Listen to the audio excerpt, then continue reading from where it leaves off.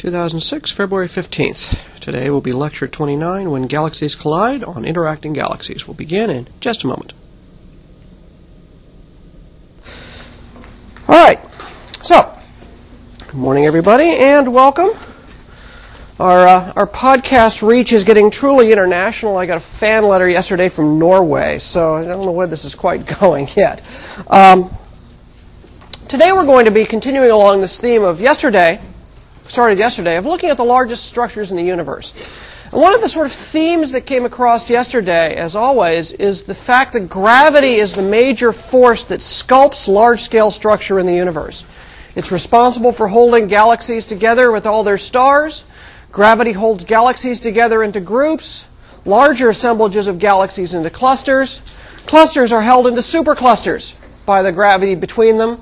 And indeed, the large-scale structure, the foamy voids and filaments and walls that we see on scales of hundreds of megaparsecs in the universe were sculpted by the effects of gravity. Now, it's not just gravity all by itself. It's gravity actually in an expanding universe. You would not get those structures otherwise if the universe wasn't doing that. We're going to see that, however, in subsequent weeks. So what I want to do today is today and tomorrow's lectures are going to now look in detail back at galaxies individually. But we're going to look at two particular aspects of these galaxies which give us some hints as to the physics behind them. I mentioned that we've gone through a long period of describing galaxies. Now we want to talk a bit about how galaxies work. We're on to that second question. What is the physics of galaxies? It's not as clear a story as with stars, because galaxies are complex, gravitationally bound systems rather than single entities like stars. Today we're going to see one of what was somewhat surprising to people in the 1960s and 70s when it was first realized what was going on, that when people photographed the sky, they saw a number of these so-called peculiar galaxies that were not just irregulars, but they simply defied classification. And an example of this particular one is sitting on my title slide today. This is the mice, as it's called, because it looks like a pair of long-tailed mice doing a little pas de deux here. What's actually going on is this is a galaxy collision. And what people have come to realize in the last decade or so is that galaxy collisions and interactions between galaxies, in fact, are extremely important for what gives galaxies their shape and, in fact, is the mechanism by which galaxies grow. So today we're going to talk about what happens when two galaxies collide, galaxy interactions. The key ideas, what we're really going to be exploring today are tidal interactions among galaxies, and these come in a variety of forms. We can have very close tidal interactions where the two galaxies simply pass by in the night and raise tides in each other as they pass.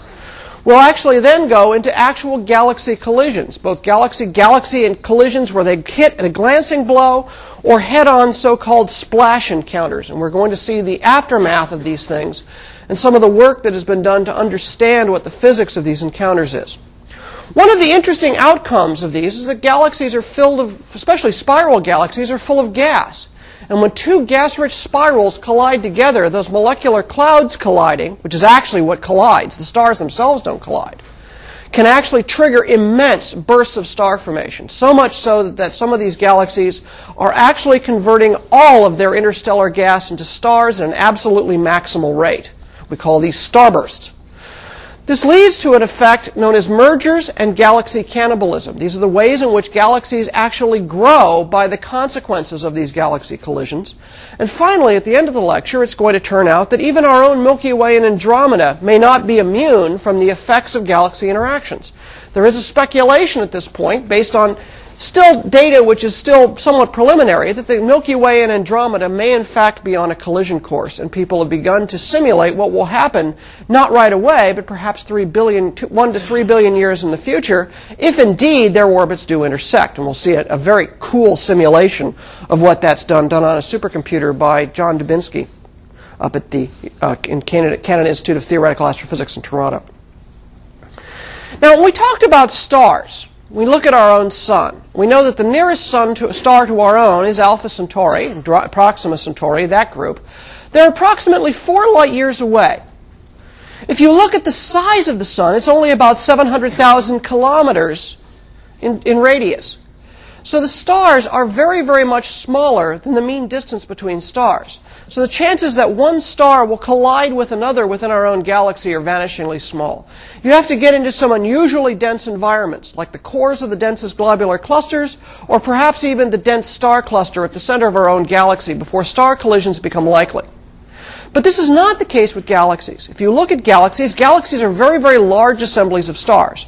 Our own Milky Way and Andromeda, the two nearest spirals, are respectively about 30 and 50 kiloparsecs across.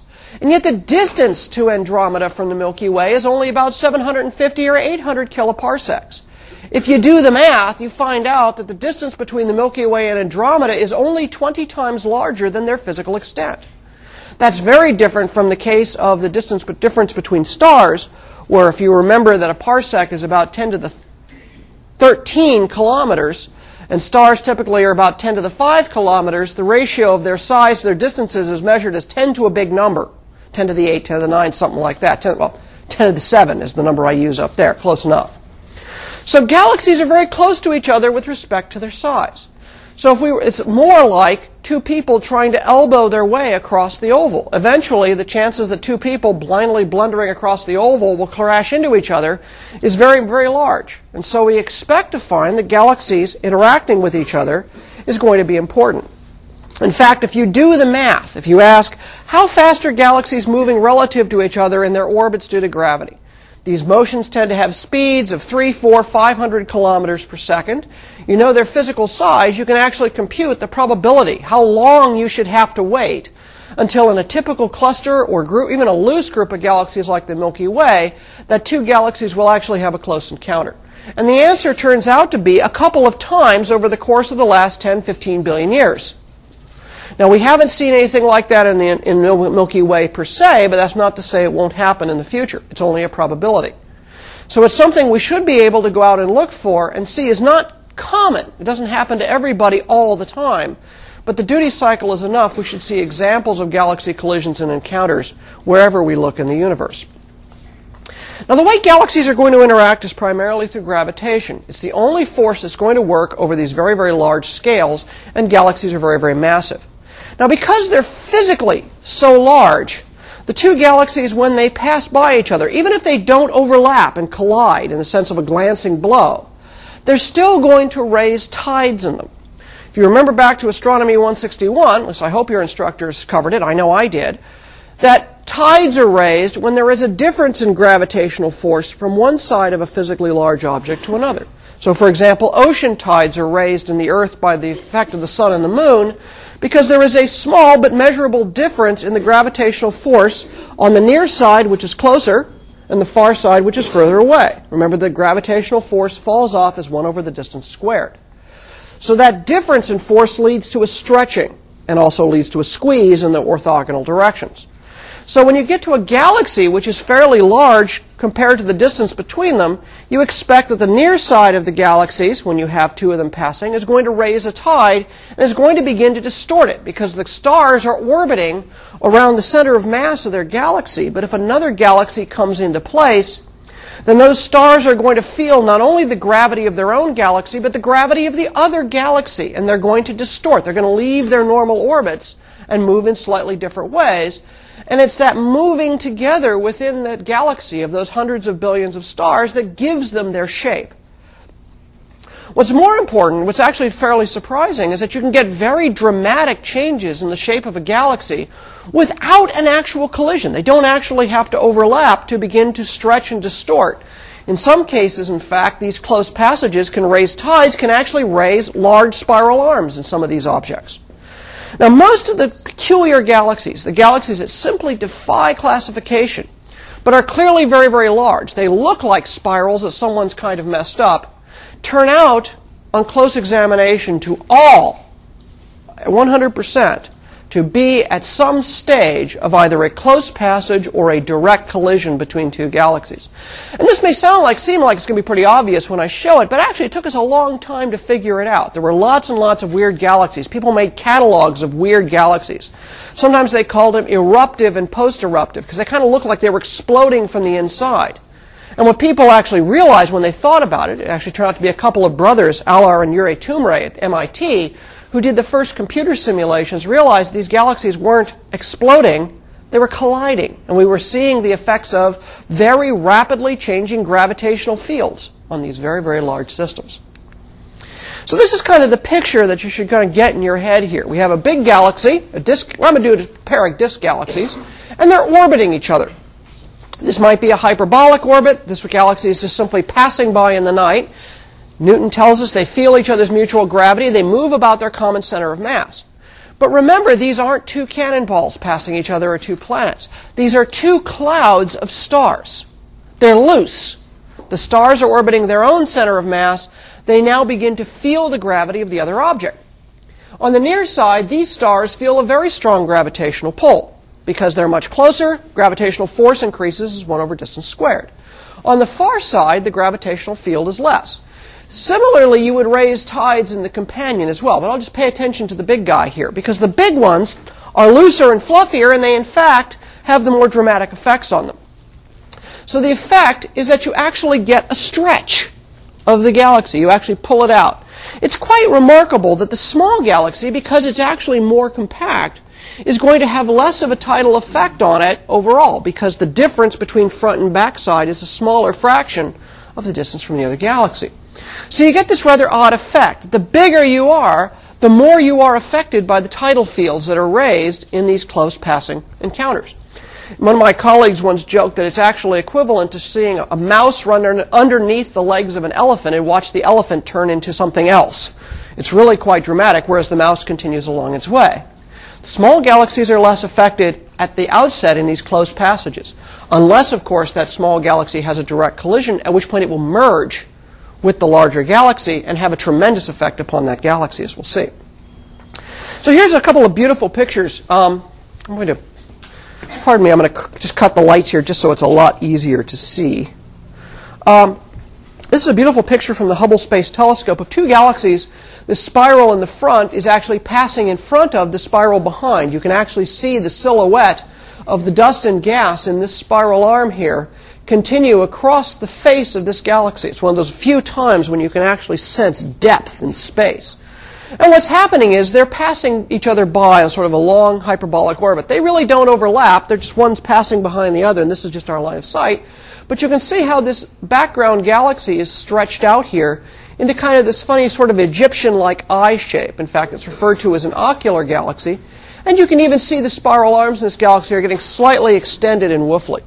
This is actually some work. One of the people responsible for this particular picture is Michelle Rallis, who's an instructor in the physics department here at Ohio State. This, of course, is a galaxy we've seen a lot. This is one of the iconic galaxies, M51, the Whirlpool galaxy. It's actually got a smaller, mostly old stars type of galaxy, which has passed through.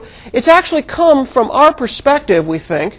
It's actually coming from perpendicular to the screen, like out of the room, and then passing into the screen, and now is passing behind it. So we've got a sort of a right angle collision between these two. And it's raised tides, it's distorted the outer parts of this galaxy fairly well. You can see this outer thin halo of stars on the smaller of the two is actually bits of garbage being actually drawn off both of these by tides. And it's believed that, in fact, the effect of those tides on the disk has given rise to this very, very strong double-arm spiral pattern, the so-called grand design spiral pattern. And, in fact, it's shown in computer simulations that you can, in fact, very easily raise spiral arms using a close tidal and close passage encounter. In fact, it was galaxies like the Whirlpool that were originally modeled numerically that showed that a lot of the oddities were, in fact, gravitational interactions. And this brings us to how we actually understand this. Remember that the Sun takes approximately 240 million years to complete one orbit around the center of the Milky Way at a typical distance of 8 kiloparsecs. That tells you that the normal time scale involved for watching orbital motions within a galaxy, because they are so physically large, is about 100 million years.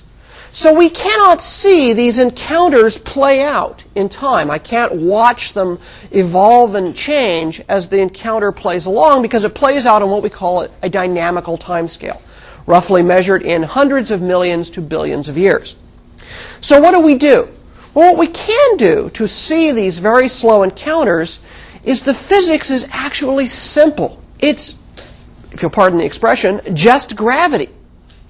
So what you can do is you can actually simulate the effect of these collisions by building galaxies in a computer. Now, the ultimate would be to give one mass point for every star, literally have 200 billion mass points in a spiral like the Milky Way, all the gas, the gravity field, all the things you need to make up dynamically a spiral, take another one and then bash them together on a supercomputer and go for it. The problem is we really don't have enough supercomputer power to be able to do a one-to-one star-for-star simulation. So we have to not so much cheat a little bit, but make a few approximations, which it turns out that the systems are big enough. You can do this. It's a very well-defined problem. In fact, it's a real art. There's a handful of people who've written these beautiful codes, and they use some of the fastest computers ever built to do this kind of calculation. Basically, all you do is it's kind of saying all you have to do, if you're doing it for tens of millions of points, you're solving Newton's laws, and you throw in a bit of gas and stars. Now, the gas actually complicates things, but people are doing the best they can. But the thing about the supercomputer is I can run it super fast. I can run at time steps of 1,000,000 years or 200 million years per second, because I'm simply limited by how fast the supercomputer can run. So I can actually make a movie of billions of years of evolution and let them play out. Now, it requires the fastest supercomputers we've got. And some of our people here do simulations like that. We have literally a cluster of computers. In this case, it's actually called a Beowulf cluster. Has 26 separate processors all sitting in a big rack that run simultaneously. And that's a small one. There are people who are using clusters now of 200 to 500 processors running in parallel, solving Newton's laws for millions of data points. And I'm going to show you some of the simulations. These guys actually they get to have some fun for all their labor because they get to make some of the coolest movies in astronomy. Now let's look at some of the ways in which these things can come together, and the stuff I'm going to be describing is informed by both what we see, by looking at various interactions I'm going to catch in various stages, early, late, middle, and full-on crash, and then computer simulations are run to try to interpret what it is we're seeing. And that's kind of the rest of the story I'm going to be telling today is sort of the mixture of observation plus computer simulation to sort of speed the time scale up. Now, close passages, just two galaxies passing in the night will raise tides in each other as they pass, but they really won't fundamentally alter the galaxy in some way. They may change their shape, they may get a little spiral arms, a little extra star formation, but you don't really get a massive dramatic change in the structure of the galaxies. Direct collisions, however, where the galaxies actually overlap and begin to intermingle are much, much more dramatic. The tides are much stronger because you're much closer, so the difference in gravitational force from one side to the other is very much larger. Furthermore, these interactions actually can begin to tear the two galaxies apart. You actually rip off gigantic, what are called tidal tails. The amount of orbital energy that's involved in the two galaxies orbiting each other, some of that energy gets injected into the stars, and they literally escape from the gravitational field of the two galaxies combined. So you can actually spray stars into intergalactic space and release them from their own home galaxies. And in fact, we see such intergalactic stars in places like the Virgo cluster. There may even be some in our own local group, but we haven't actually detected them for sure yet. Now, what's interesting is even though the effects on the galaxies are dramatic, individual stars do not collide, even when the two galaxies completely interpenetrate each other. And the reason is simply that the average distance between a star compared to its size is of order of the power 10 to the 7 or 10 to the 8. So these things are like basically, even though the two galaxies are coming together and almost literally in the process of merging, their stars will pass together about the same as two flies crossing the Grand Canyon 10 miles apart. Yeah, okay, they're going in different directions, but there's no way they're going to have a head-on collision. So star collisions are exceedingly rare. The galaxies, the systems, are colliding only in the sense that they are interpenetrating, they're raising strong tides. Their gas clouds can collide, and that's going to be important to us for raising starbursts. But the stars themselves don't collide. Now, I got ahead of myself there, sorry about that. The gas clouds do collide, because the gas clouds are many parsecs across. They are about as big as the space between them in many cases. In our own galaxy, all by itself, when they happen to have this slight orbital pileup in the spiral arms, the collision between molecular clouds triggers bright star formation. That's why we see O and B stars and H2 regions lighting up the spiral arms. In a galaxy-galaxy collision, these things literally come together and smack. So the stars just pass right on through, but the gas stops cold. That's a huge shock. And so suddenly you take the interstellar media of both of these galaxies, and you take most of its molecular clouds and say, start forming stars right now, as fast as you possibly can. And so the star formation rate in these galaxies goes way up because it happens abruptly on that splat time scale. We call it a starburst, an immense amount of star formation occurring all at once.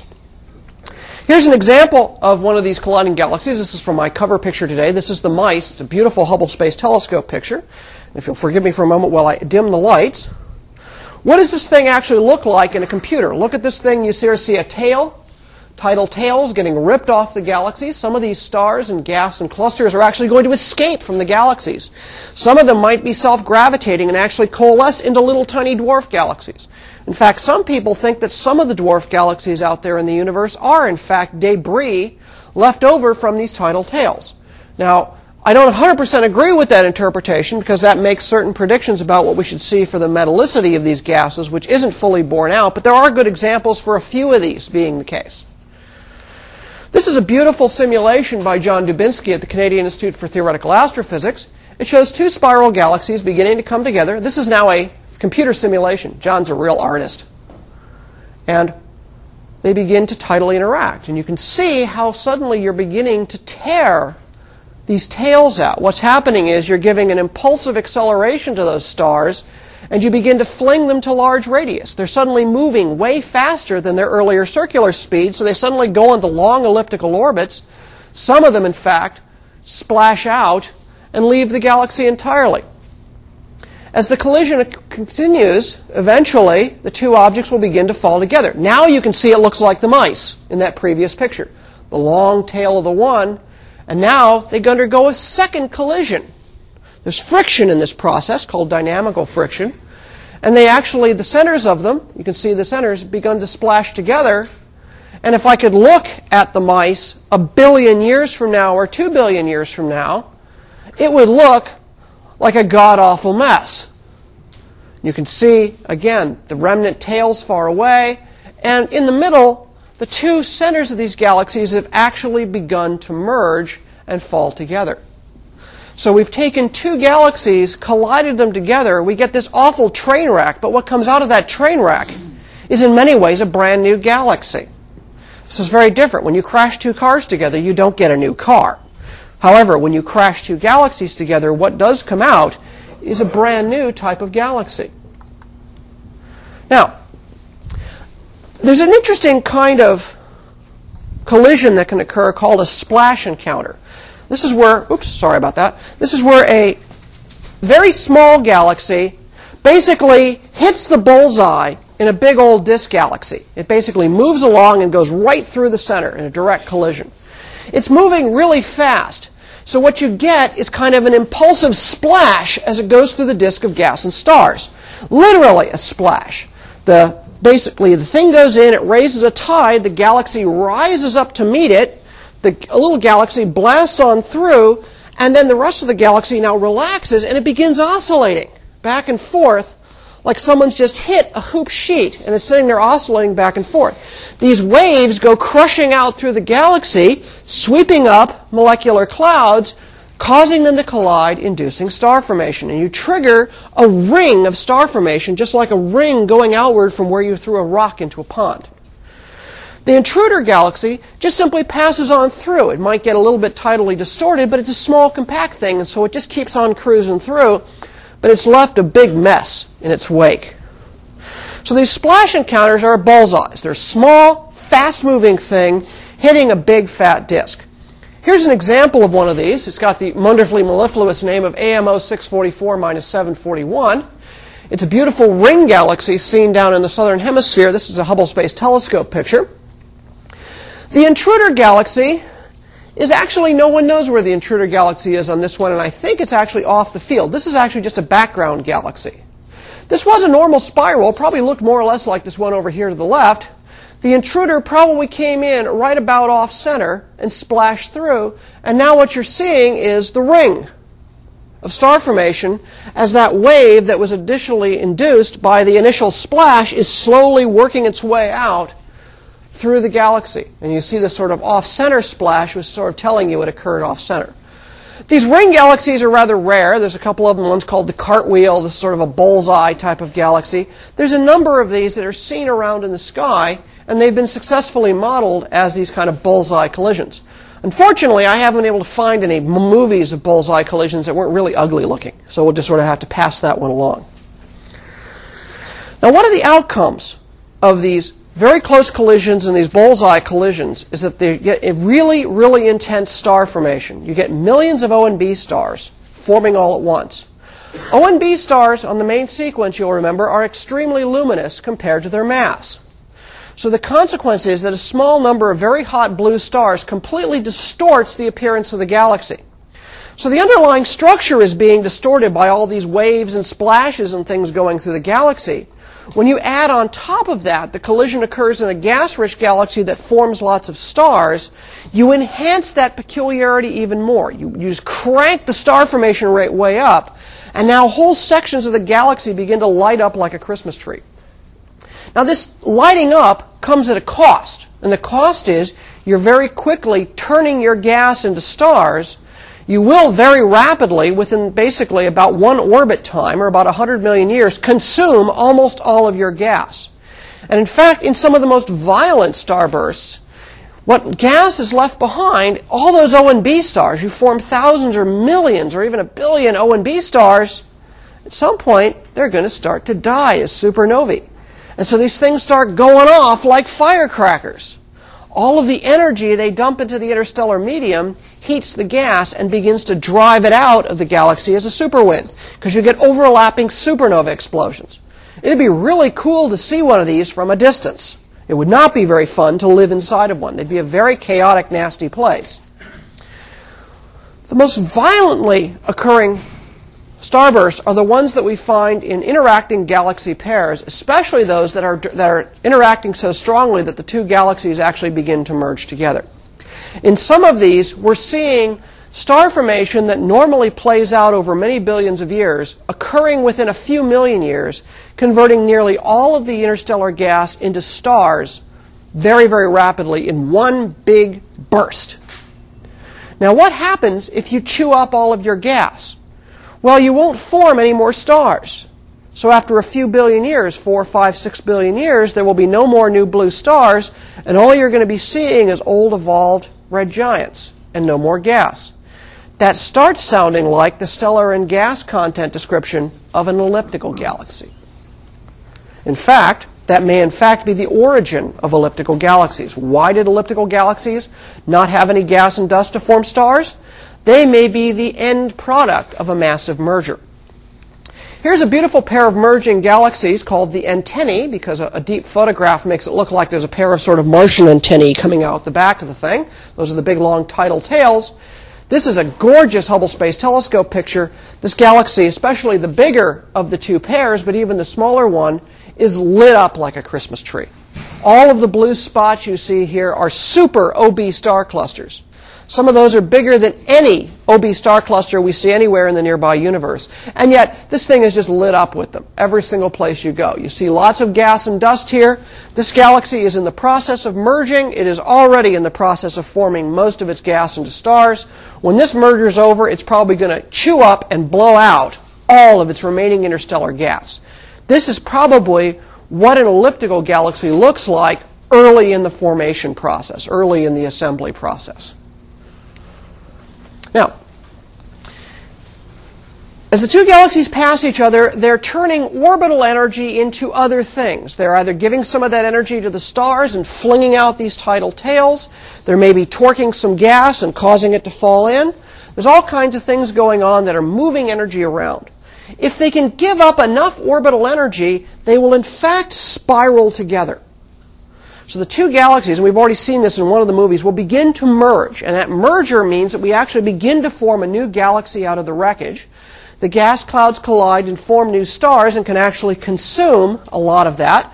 Some of the stars can even be flung out of the system. We've seen that already in some of these movies, which carry off more orbital energy and enhance this merging process. Mergers of this kind, where we actually take two galaxies, collide them together, dynamically scramble their stars. So we take two nicely, beautifully ordered disks and suddenly produce a large, disordered hairball of stars going every which way, chew up all the gas, and turn it all into stars, which also will be going every which way, remembering the chaotic motions of the colliding gas clouds. I've just described a proto-elliptical galaxy. When that finally dynamically calms down, I'm going to get a fuzzball with no more gas and stars, no new stars, no more gas and dust, no more new stars or star formation, and what stars are there will just begin to passively evolve, growing and aging. If I come back and look many billions of years later, it'll look like an elliptical galaxy. Lots of chaotic spheroidal shape, no gas and dust, no recent star formation. Here's a series of photographs, and we can't watch this process because it just takes too long. So here's a series of photographs taken of different pairs of galaxies. Even though the process takes billions of years, there are 200 billion galaxies in the nearby universe. So I'm likely to find, among all pairs of galaxies, like two spirals of comparable size coming together, examples of all the different stages. Those just beginning, those that have already passed through once, those that have already passed through twice, and those that are actually beginning to come together. And so I see all these different shapes here. Just starting to merge, tearing off tails, or maybe even beginning that final dog pile on its way into becoming an elliptical galaxy. Volker Springel has got a beautiful simulation here. Hey.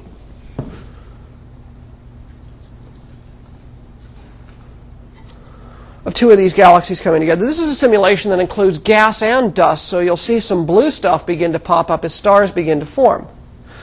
Watch how at each of these stages you can see examples along the grid of pictures off to the left.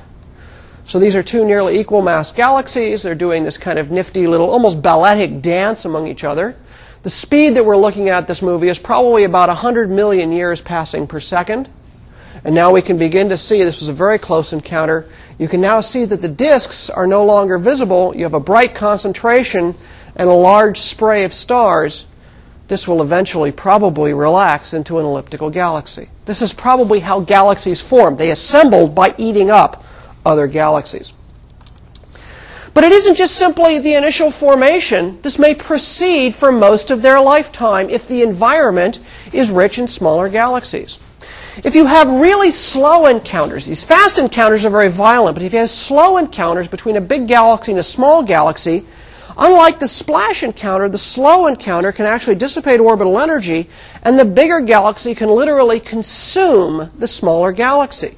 The smaller galaxy gets ripped apart by the tides within the big galaxy. Now, the big galaxy gets rattled while it's happening, but it just basically absorbs the stars and gas and dust from the little dwarf, incorporating it into it. The nuclei spiral down together. If those nuclei contain supermassive black holes, those black holes will coalesce and merge into a larger black hole. And so the whole system, given enough time, will actually begin to settle down. The large galaxy basically grows by cannibalism, by eating its surrounding galaxies. This may be the way the very biggest ellipticals in the universe grow. Where do we find the biggest ellipticals? In the middles of rich clusters of galaxies. An elliptical grows at the middle of a rich cluster at the expense of its neighbors. It gobbles up all the galaxies around. Here's a picture of a beautiful, giant elliptical galaxy in the middle of one of these rich clusters. And over here on the right is a simulation by John Dubinsky of a small cluster or group of spirals that begins to fall in. Now here the time scale is sped up a great deal, so it looks really much more violent.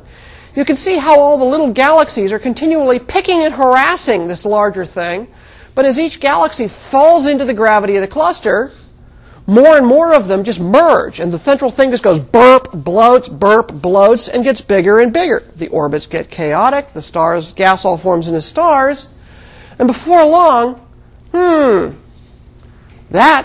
looks a whole lot like that. So it takes a few billion years. It takes a couple of billion years for this to go on. But you can see how what we started was with a bunch of spiral galaxies, and where we end up with is one big giant elliptical and other stuff. Here's how clusters form. Here's where the big giant ellipticals come from in clusters. It's this continual process of cannibalism. And we can in fact see this going on inside of giant clusters today. You get lots more interactions, lots more tidally distorted junk inside of big clusters. It makes sense. If you're going to run around with a blindfold, your chances of running into someone are greater if you're in a place where there are lots of other people. Okay, if you put on a blindfold and run in a straight line, if you just ran across the athletic fields in the middle of the night, the chances you're going to hit something other than a tree or a fence are pretty small. But if you put on the blindfold and ran across the oval just as the lunch bell's going on, guaranteed you're going to smack into someone a couple times before you get across the place. The richer your environment, the greater the number of collisions. The greater the number of collisions, the more of your spirals get transformed into ellipticals. Where do we find most of the ellipticals in the universe? Rich clusters of galaxies. It's all starting to hang together. Details are not exactly there yet. There's still a lot of nuances, but it's all starting to hang together as a picture. This galaxy interaction is not just simply a way to produce peculiar freaks, as people first thought. It's fundamental to understanding the assembly of galaxies. Now, I want to kind of wrap up today with a much more speculative line. We are in a local group of galaxies dominated by two bright spirals, the Milky Way, us, and Andromeda. Now, we don't know the proper motion of Andromeda. We don't know how it's moving to the side on the sky because it's just a whole long ways away. And the more distant an object star is, the smaller its proper motion. There are experiments about to try to measure that proper motion, but it's going to require the next generation of interferometric astrometry satellites. SIM and Gaia are the names of two of those missions. But there's some indication from ways of trying to use supercomputers, to reproduce the cluster, the local group of galaxies, 39 galaxies, two big spirals, and a bunch of dwarfs, where they are and how they orbit each other. We've only just measured the proper motions of the LMC and the SMC, so we're just starting to pick up on their orbits. One of the suggestions that's come out of that work is, in fact, there's a possibility, it's slight, but it's still there, that Andromeda and the Milky Way, in fact, are orbiting around a common center of mass of the local group. We know that. But they may, in fact, come very close to each other. They may, in fact, do more than just pass in the night. They may, in fact, collide. Now, if we take the orbital speeds, we're moving towards each other at about 120 kilometers per second. That sounds like a lot. It's about a little over half the orbital speed of the sun around the center of our galaxy. But the distance is very large, so it will take about 1 billion, 3 billion, 4 billion years for that to occur. So even if we were moving head on, we don't know what the side-to-side speed is. We only know the forward and back speed because I can measure the Doppler shift. Side-to-side speed requires knowing the proper motion, which we can't measure yet. It's too small to measure.